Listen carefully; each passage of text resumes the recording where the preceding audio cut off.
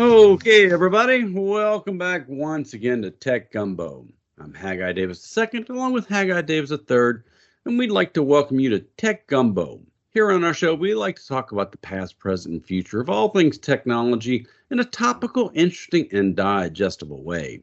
Without geek speak or a bunch of acronyms, we just want to talk about technology that's important to us and important to you. We also want to thank Cardinal Capital. To business owners and CEOs, hopefully you have a good relationship with your lender. Even if you do, sometimes you face other challenges, such as a need to consolidate debt, a want to level out your cash flow, or a desire to buy new equipment because you're in growth mode. If this describes you, give Cardinal Capital a call, whatever your need or challenge. They have over 4,000 lenders where they source commercial capital for business clients. Chris, Gary, and Rob at Cardinal Capital have a passion for business, and they want you to succeed. When you meet with Cardinal Capital, they get to know you and your business, so they can present your needs to a lending institution that will best fit your unique situation. In short, they go after money for your business. They translate your business into what's important for lenders, and they are good at it. Depending upon what the deal is, no matter how complicated or straightforward, they will help maximize your profitability while setting your business up for success. They find the best solution for your situation, all while being fun and easy to deal with. For more detailed information, visit their website at cardinalcap.net. You can also call them 225-308-3700 or email them info@cardinalcap.net. So, Mr. Davis, how about we have us a helping a Tech Gumbo today? Sounds like a great day for Tech Gumbo. Starting off with the news and updates. I hope everybody's ready because Google is coming out with better search results. Yeah, this will be interesting. They are saying that they're going to reprioritize content to show more helpful stuff made by people and made for people. So in the past, they've done things like using artificial intelligence to help make the results better. But now they're going to take the next step beyond just improving artificial intelligence. They're going to really look at you because they have so much data on you now. They know what you want more than you know what you want. And they're going to be able to tailor those results more specifically for you because it's what you want. Yeah, I think you can definitely see a world where whenever they were prioritizing search results, it was based upon a generic algorithm. And so the things that might have appealed to the algorithm would be different than the things that would appeal to a general human and especially appeal to you. I'm curious to see, is it noticeable? And one day I'm like, oh, wow, this is a much better search result. Thank you, Google. Or is it just like, oh, had they not said anything, I never would have noticed? So the biggest impact is supposed to be into the online education, arts, entertainment, shopping, and tech-related content. So if you're not into one of those things, you may not see anything, you may not notice anything, but they promised that over the month of August, they would be rolling these new searches out and things are going to get better for you. Next thing we want to talk about is Apple and the iPhones. They have released a security patch because they've said they've got a real bad vulnerability out there on the iPhones. There was a vulnerability that was found that could potentially allow attackers to take complete control of any iDevice, iPhone, iPad, or Mac. So that's a big deal. So if you don't have 15.6.1, you need to go get it. Go run the updates. It's a quick download, maybe 10 minutes or so, and patch your phone. This is not one of those, oh, they're just putting more crap in my phone. This is a true security patch. Very, very much worth it. Do this as soon as you reasonably can. Another story that really rocked me back a little bit was that in the month of July, for the first time ever, more people were streaming than watching cable TV. There were more hours watched of streamed content than hours watched of cable content, according to Nielsen, and they would be the people to know. And this is the first time this has ever happened, and you really have to think that it's never going back. Why would it? I'm old enough to remembering the aerial antennas before cable, and then when cable came around, how it just changed the world and everything. And after I read this article, started looking back just over the past couple of months of how little cable TV I actually watch compared to how much I watch in streaming. I have not had a cable television in my house since I went to college a decade ago. And so everything that I've watched has been streaming. And so whenever it makes sense for no one my age has the cable, I don't even know who provides cable in my area. Is it the same as my internet service provider? I don't know. And so at some point in time, that's going to ripple all the way through because ESPN and sports I would watch live, but anything else, if I watch it a day later, a week later, a year later, doesn't really matter. When we were talking, getting ready for the show, trying to remember the last network TV show that I've watched as a series, and my wife and I, we like to watch Survivor.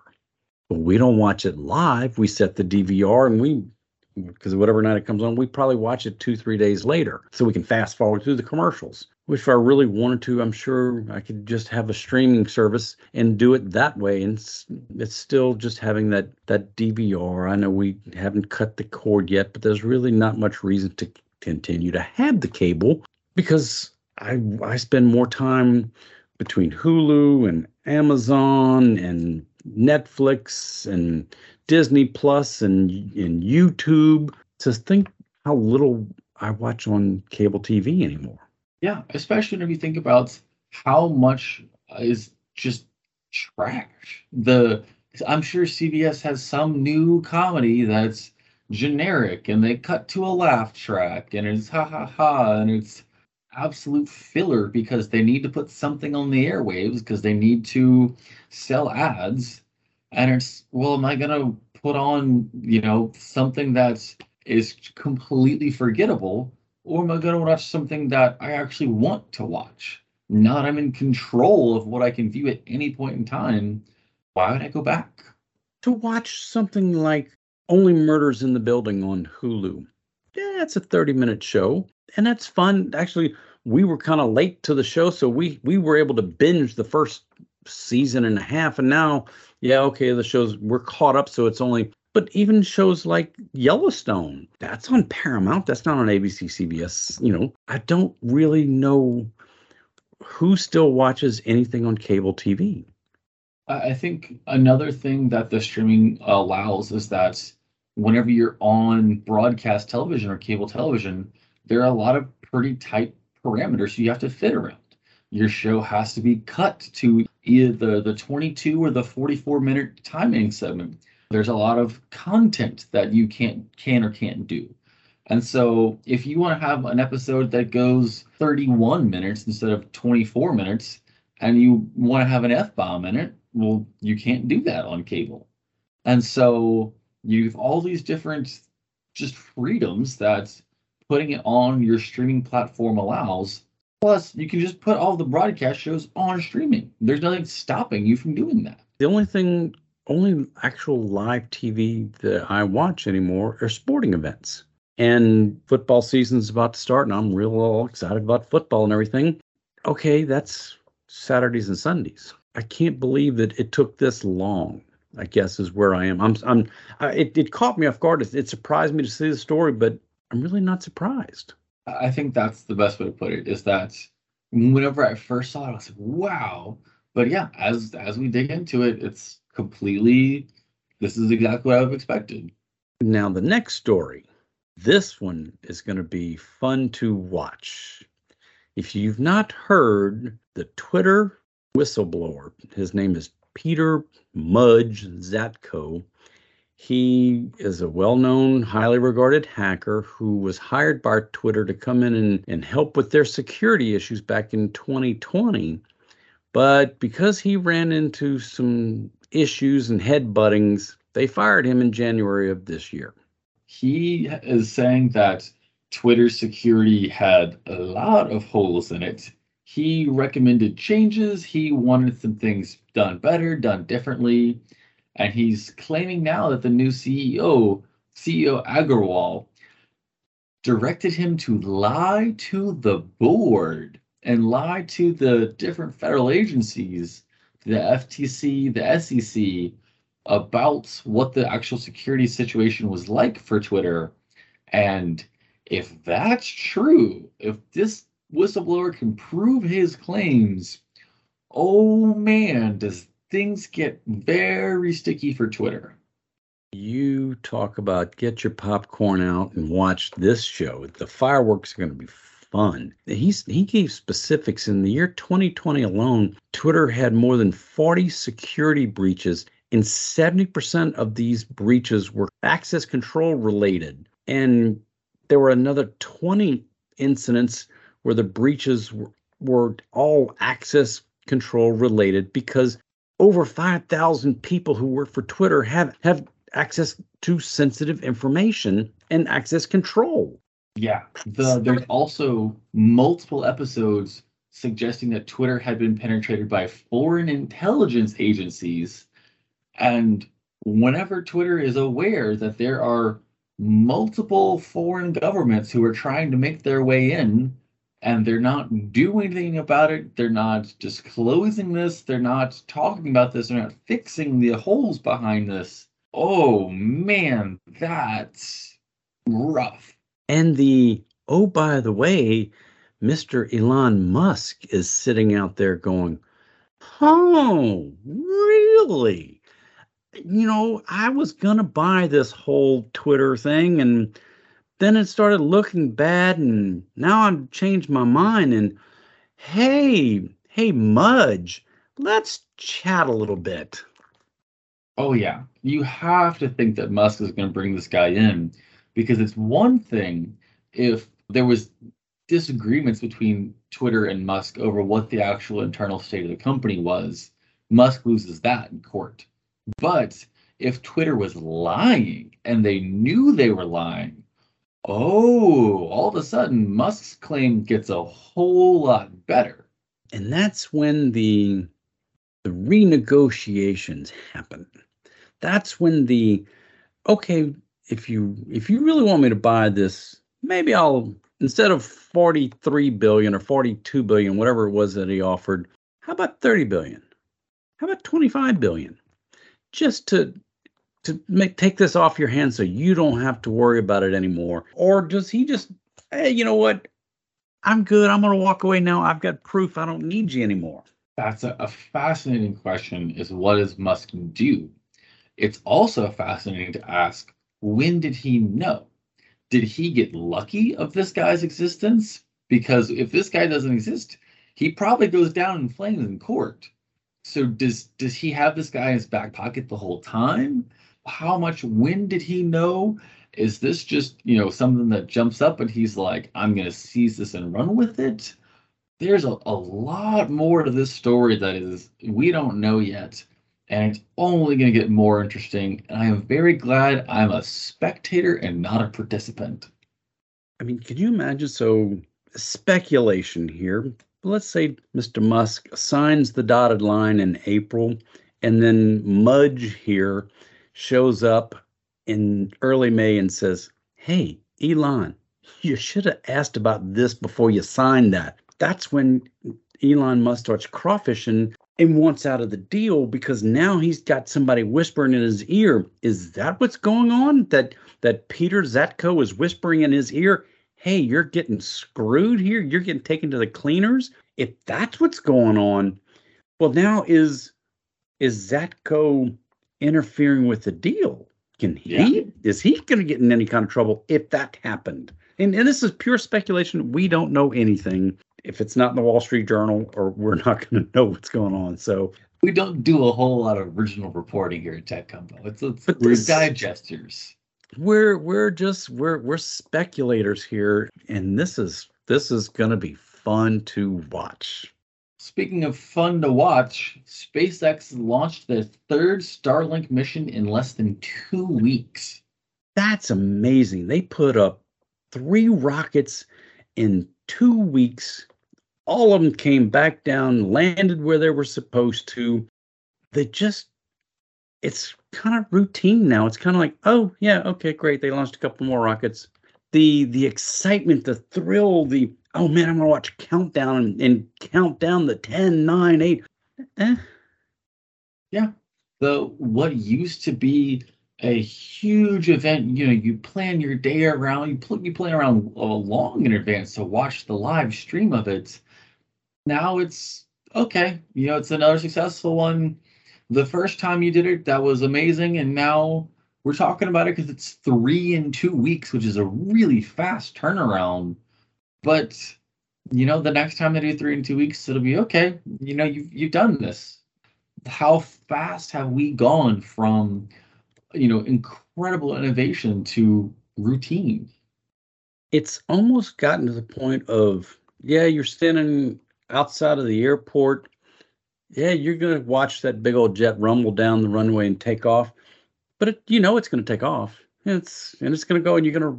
It's just another. Okay, yeah. I mean, the thrill and the excitement of, is it gonna blow up? Is it gonna land? Oh, yeah. This is the 45th one that they've landed back perfectly. Oh, okay. That's kind of routine now. Yeah. The other part of this, though, is looking at what do they have in space so far. So they have up to 3,108 satellites have been launched, but not all of them are operational. Only about 2,300, so a little bit more than 2/3 are actually working. 264 have actually already deorbited, coming back in, disintegrated, and there's 44 of them that are still out there in orbit unresponsive, and they can't do anything with them.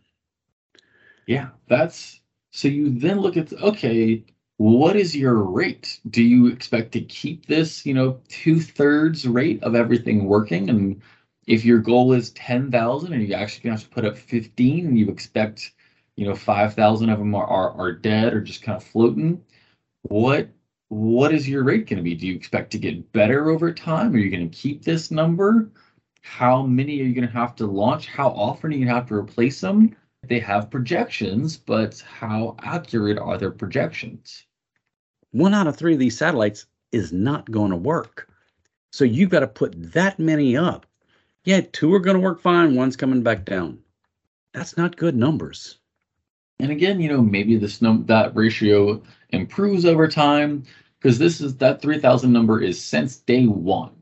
And so, maybe your first 1,000, your success rate was a lot lower. Your second 1,000, you were in the middle, but your third 1,000, now you're sitting at 80% or 90%.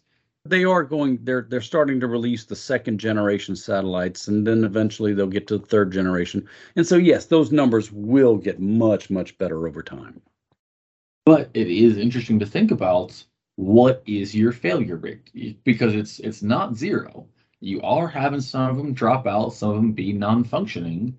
How many does it take? That's a great question. Another great question is about Meta's new artificial intelligent chatbot, BlenderBot 3. The question is, why do they keep becoming racist?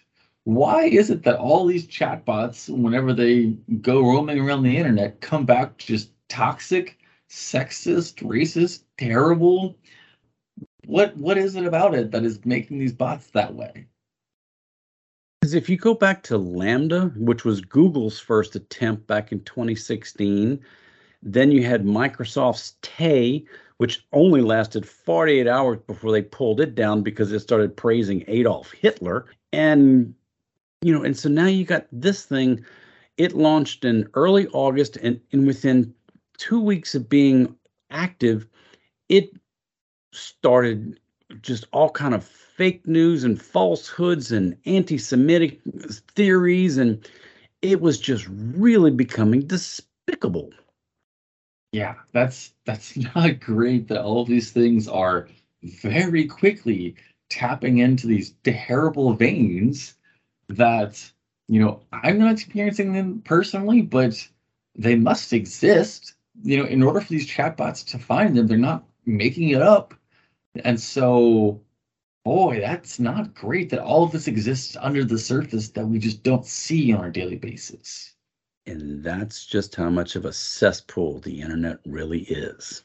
We want to thank General Informatics for sponsoring our show. General Informatics is an information technology firm with a mission to make our clients even more successful through the best use of technology. Based in Baton Rouge, Louisiana, General Informatics is a premier IT managed service provider delivering exceptional managed IT solutions to a diverse base of customers across the southeastern United States. From the beginning, we have maintained our commitment to meeting the growing needs of our clients through continuous innovation. With over 20 years of experience and a team of 180 plus employees, including technicians, engineers, program designers, GI has evolved to become the leading IT partner of business schools and government agencies. Our managed services teams can run your digital infrastructure or support your team on an on-demand basis, letting you focus on your business strengths. This has become a proven formula.